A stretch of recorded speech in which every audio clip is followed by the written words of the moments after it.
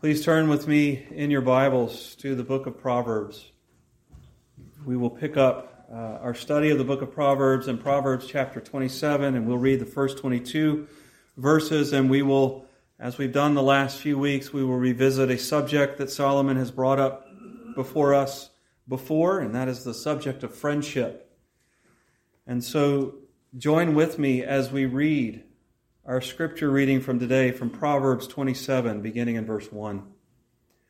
Do not boast about tomorrow, for you do not know what a day may bring forth.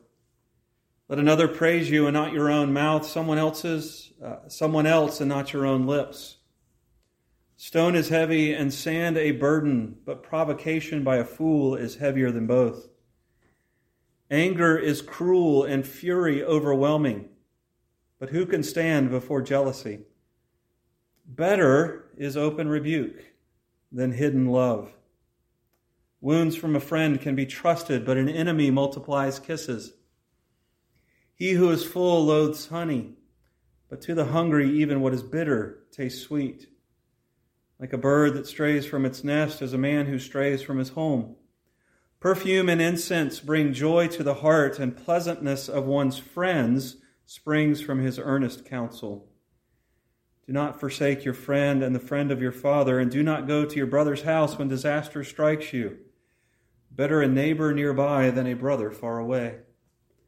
Be wise, my son, and bring joy to my heart, and I can answer anyone who treats me with contempt.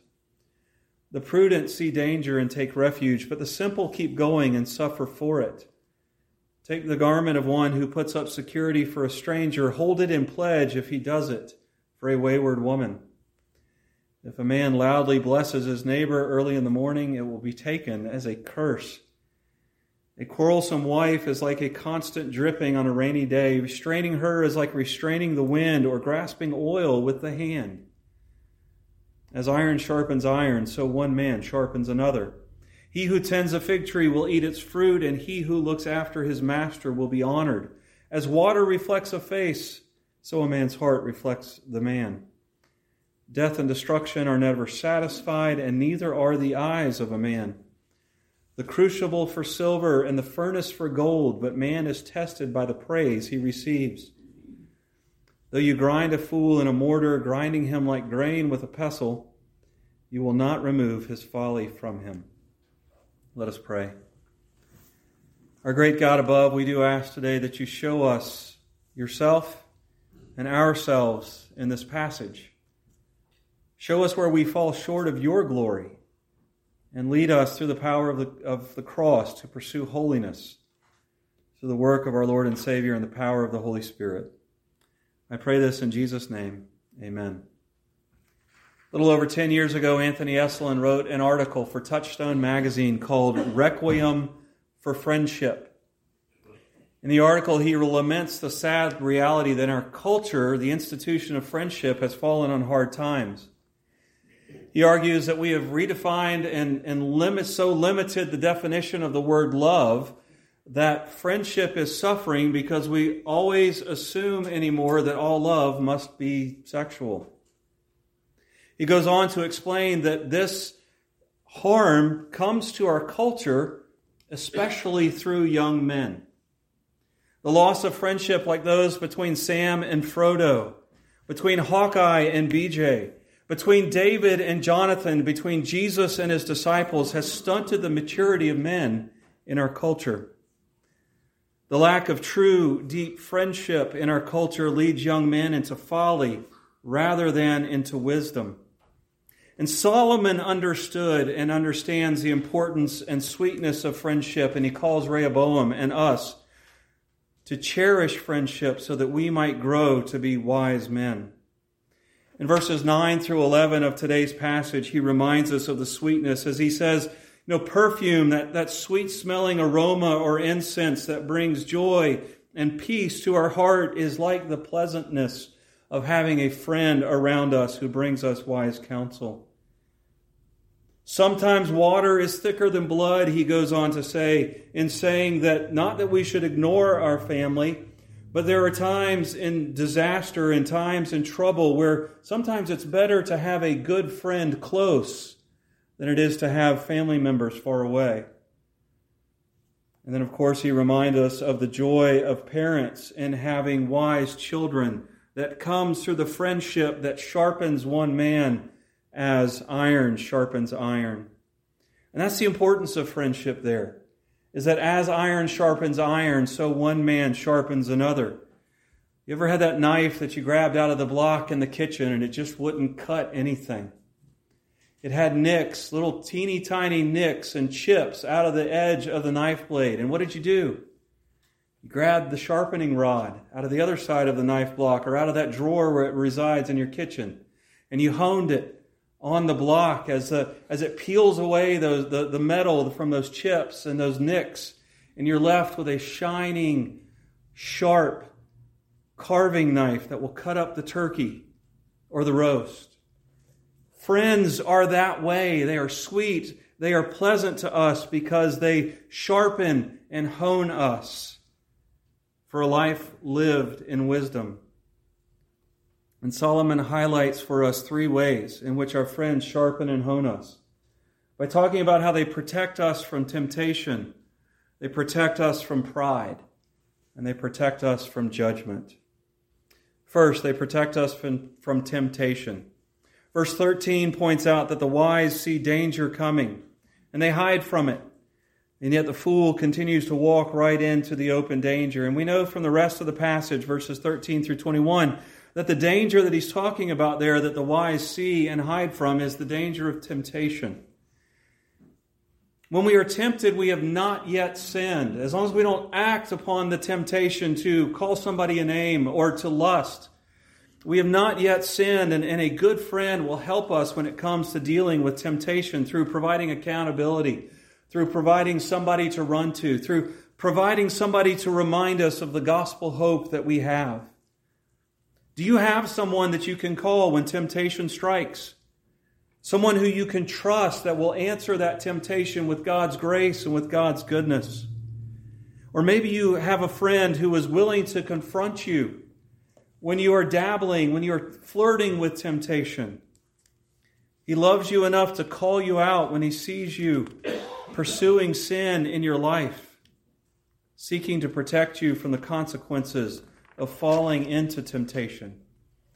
So what are some of the temptations that he focuses on here that the good friend protects us from? Well, the first in verses 14 through 16 is a good friend protects us from being quarrelsome. I've gotten to a point in my study of Proverbs where I just chuckle at some of these as I read through them. And verse 14 is one of those. Verse 14 says, if a man loudly blesses his neighbor early in the morning, it will be taken as a curse. The picture there is a man, he's got his coffee cup in his hand. He's heading out to grab the newspaper off the driveway or out of the little box there, and he sees his neighbor across the street, and he goes, hey, how you doing today? Everything going well? And his neighbor goes, what? You're arguing with me. You're yelling at me. Why? Apparently the neighbor hasn't had his coffee yet either. But the reality is sometimes we can be loving. We can be where we think we are. We can think we're being loving. We think we're being kind. We think we're being uplifting. And yet our attitude, the stance of our face, the tone of our voice comes across as cutting, as sarcastic, as biting. And sometimes a friend comes to us and says, you know, when you're giving people compliments, maybe you should smile a little bit. He goes on to compare the quarrelsome person to the quarrelsome wife or the quarrelsome spouse. Trying to control the quarrelsome person is like trying to squeeze and to grab onto a handful of olive oil into your hand.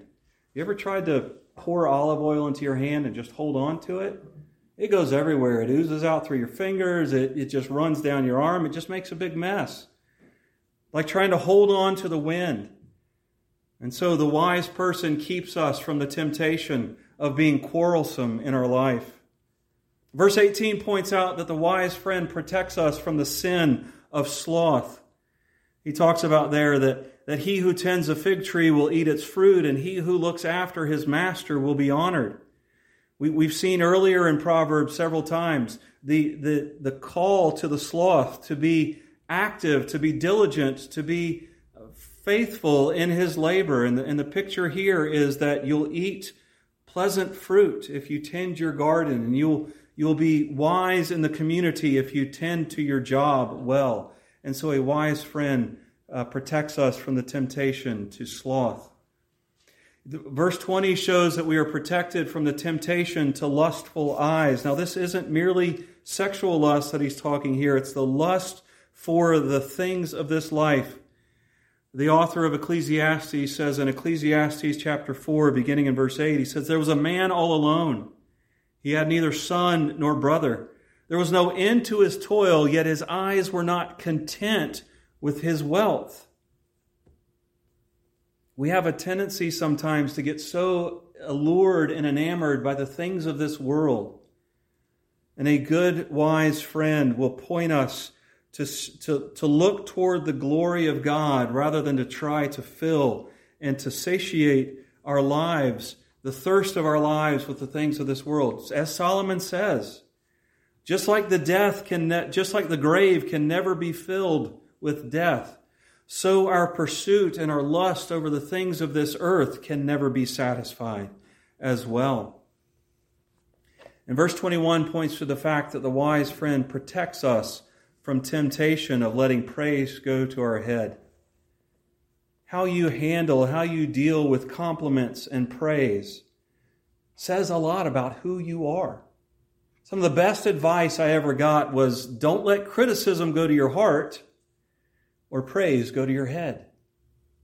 The wise friend will help to keep us humble. The wise friend will remind us of who we are before God, of our standing before God, of our standing as the image of God with others in the rest of this world, and he will help to keep us humble. And so the wise friend protects us from temptation. But sometimes we give in to temptation, specifically the temptation to pride. And so the wise friend protects us from that as well. Proverbs 27, 1-8 points to the reality that many times we will be tempted to praise ourselves or to boast in our own plan and to become the fool. We have a picture of what the fool turns us into, or what pursuing folly and pride turns us into as we go through these first 8 verses. First, the proud fool is insufferable.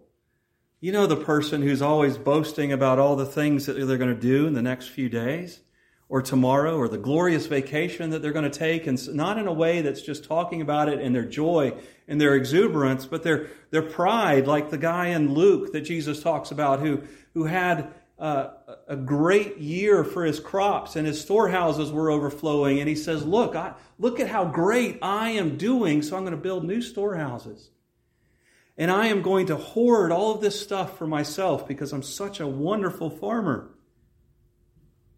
And Jesus says, how foolish you are, because you don't know that God will take your life from you. James even echoes this in James 3, where he says, you make plans where you say, tomorrow I'll go to this city and do this job. And he says, keep God's will in your mind. The proud fool also provokes others when his pride is attacked. When somebody seems to be above him, he will add cruelty and fury to his pride, and he becomes a machine of destruction as he bulldozes through the lives of other people. The proud fool also gives love when rebuke is necessary. He hides his motives with loving kisses when he should be calling the friend to account. He gets diminishing returns on the compliments that he has and that he gives. And he strays from his family, from his church, from wisdom. The wise friend protects us from the insufferable destruction that pride brings to ourselves, and she does this through open rebuke. Better is open rebuke, says verse 5, than hidden love. Wounds from a friend can be trusted, but an enemy multiplies kisses. In our culture, oftentimes we have equated love with unconditional acceptance. Regardless of whether or not the behavior that we are called to unconditionally accept leads us to destruction or not. The false idea that disagreement equals hate is destructive to people and to our society. And Solomon reminds us of the bad that comes from that. Open rebuke is the greater expression of love than the allowance of sin in one's life. A true and trustworthy friend will be willing to wound us in order to bring us to a place where we put pride aside. Much like a doctor, to bring healing sometimes has to hurt. The good friend, the wise friend, will confront us in our sins. And as I said, this is hugely countercultural in our world. I mean, I'm only slightly exaggerating here, but our culture works according to the model of I'm okay. I've got a couple little flaws, but the other 7+ billion of you need to accept me how I am and get with the program. You put two people in a marriage with that attitude, and what do you have? A recipe for disaster. You put 60 to 70 people with that attitude together in a church, and what do you have? You have us showing up bruised and bleeding to the wedding feast. A wise friend will love us enough and will love us truly as they confront us in order to protect us from the destruction of pride. And they do that because they also protect us from judgment. Verse 22 says, though you grind a fool in a mortar, grinding him like grain in a pestle, you will not remove his folly from him.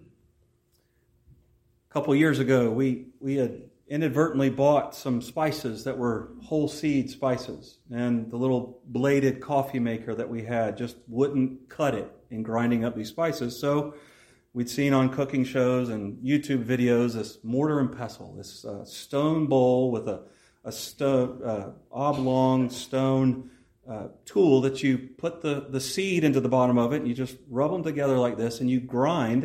Actually, it was much more effective on the spices than the blade grinder was. But every now and then you get a seed, or maybe it's actually a little piece of rock that you just kind of roll around in that mortar and pestle, and nothing happens to it.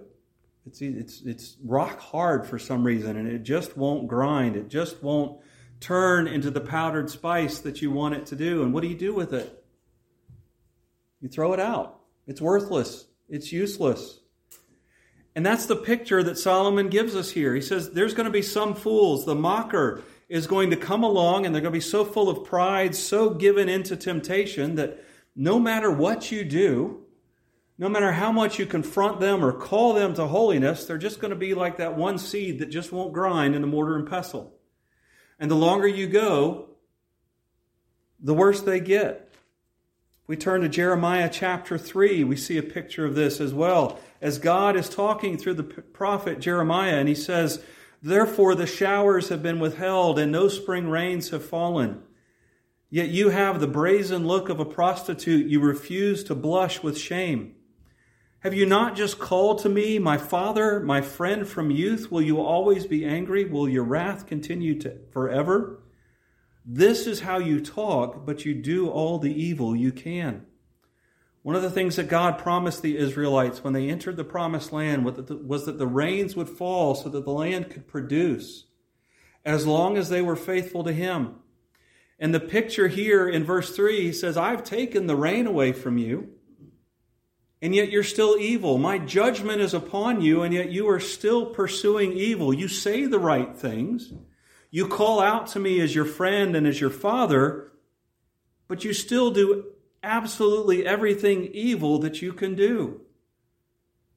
The picture here is somebody who is under God's judgment and yet refuses to repent. And that's what he's talking about here. That's what Solomon reminds us of, is that the fool, no matter how often he is confronted, no matter how many good friends that he has to seek to protect him from the folly of sin and temptation, he will not allow them to protect him from judgment. He's like that petrified seed in the bottom of the mortar and pestle. And we know from other places in the book of Proverbs that one day God will take that seed out of the mortar and pestle and throw it away in judgment. What are you seeking? What are you seeking to be the wise friend to do when you are confronted with the person who refuses to set aside their sin, their pride, and continues to move toward judgment? You point them to the only friend that can keep them from judgment. Matthew 11, 18 and 19, Jesus takes upon himself as a mantle of glory the insult given to him by the religious leaders. He was accused of being a friend of sinners. He came near people who had the weight of God's grinding stone upon them because they refused to set aside their pride. He came near to people and he befriended them, called them out, called them to repentance, and then ultimately took the weight of that pestle upon himself so that they could have hearts that were willing to set aside sin and pride. And John 15:15 reminds us that that friend, our Lord and Savior Jesus Christ, no longer considers us servants, but friends as well. Each and every one of us needs to come near the friend of sinners so that we can have salvation and so that we can be reminded of the power that is in those who have come near him and can set aside sin and avoid temptation. Brothers and sisters, your temptation when that friend comes to you and confronts you in your sin, whether it's a parent, whether it's a friend, whether it's a pastor, your temptation is to bow up, to tense up, and to get angry and to fight back. But when that friend comes to you in the midst of your sin and your pride and openly rebukes you for that, we should fall to our knees, repent to God, and thank God that somebody loved you enough to confront you in your sin and in your pride and to protect you from the judgment that you were bringing upon yourself. The wise friend offers us protection from temptation, protection from pride, and protection from judgment. And verse 19 reminds us that our friends reflect who we are. If you ever wonder whether or not you're on the road to wisdom and protection, look at your friends. Do they love you enough to rebuke you in your sins, or do they pretend to love you by accepting you as you are? And vice versa, do you love your friends enough to protect them from the dangers and reality of sin? Or do you only pretend to love them by accepting them as they are? Anthony Esolen warned us that the Institute of Friendship is dying, and we as a culture will and are suffering for it. God declared in the garden that it was not good that man would be alone. In the church, in many ways, we have fallen into the trap of thinking that the only way to not be alone in this world is to be married. Seeing marriage to be the only cure for loneliness has caused us to idolize marriage and to value friendship in many ways. We as the church need to grow out of the myopic view of companionship and grow into a view of companionship that includes friendship like Solomon calls us to. Women, do your friends spur you on to holiness in every area of your life? And do you spur your friends on to holiness in every areas of their life? And in addressing the same people that Anthony Esolen addressed in his article, men, don't avoid friendship because you're afraid of what the world around you will say about two men being close and intimate in their life. Don't fear the feelings of love and affection that come with wise friendship. At Jonathan's death, David said that the love that they shared was better than the love of a woman. He was not talking about sex. He was talking about the intimacy that is there between good friends. An intimacy that we in our culture are losing or have already lost. David and Jonathan spurred one another on to holiness. They spurred one another on to grow in grace. They protected each other from temptation, from pride, and from judgment. I exhort all of you, find a friend that will stick closer than a brother. Let us pray. Our glorious God and Savior above, how good it is that we have a Savior called the friend of sinners. Help us to pursue friends in this world, friends that love you. Help us to seek out men and women who will protect us from our own temptations, from our own pride, and from your judgment. And help us to be those friends to other people in our lives. Grow us through our friendships as our friendships grow through you. I pray this in Jesus' name. Amen. As you go this week, as you seek to live a life being a friend and seeking good, wise friends, take this blessing with you. Blessed are those who wash their robes, that they may have the right to the tree of life and may go through the gates into the city. The grace of the Lord Jesus be with God's people. And we cry out as we await his return, come quickly, Lord Jesus. Amen.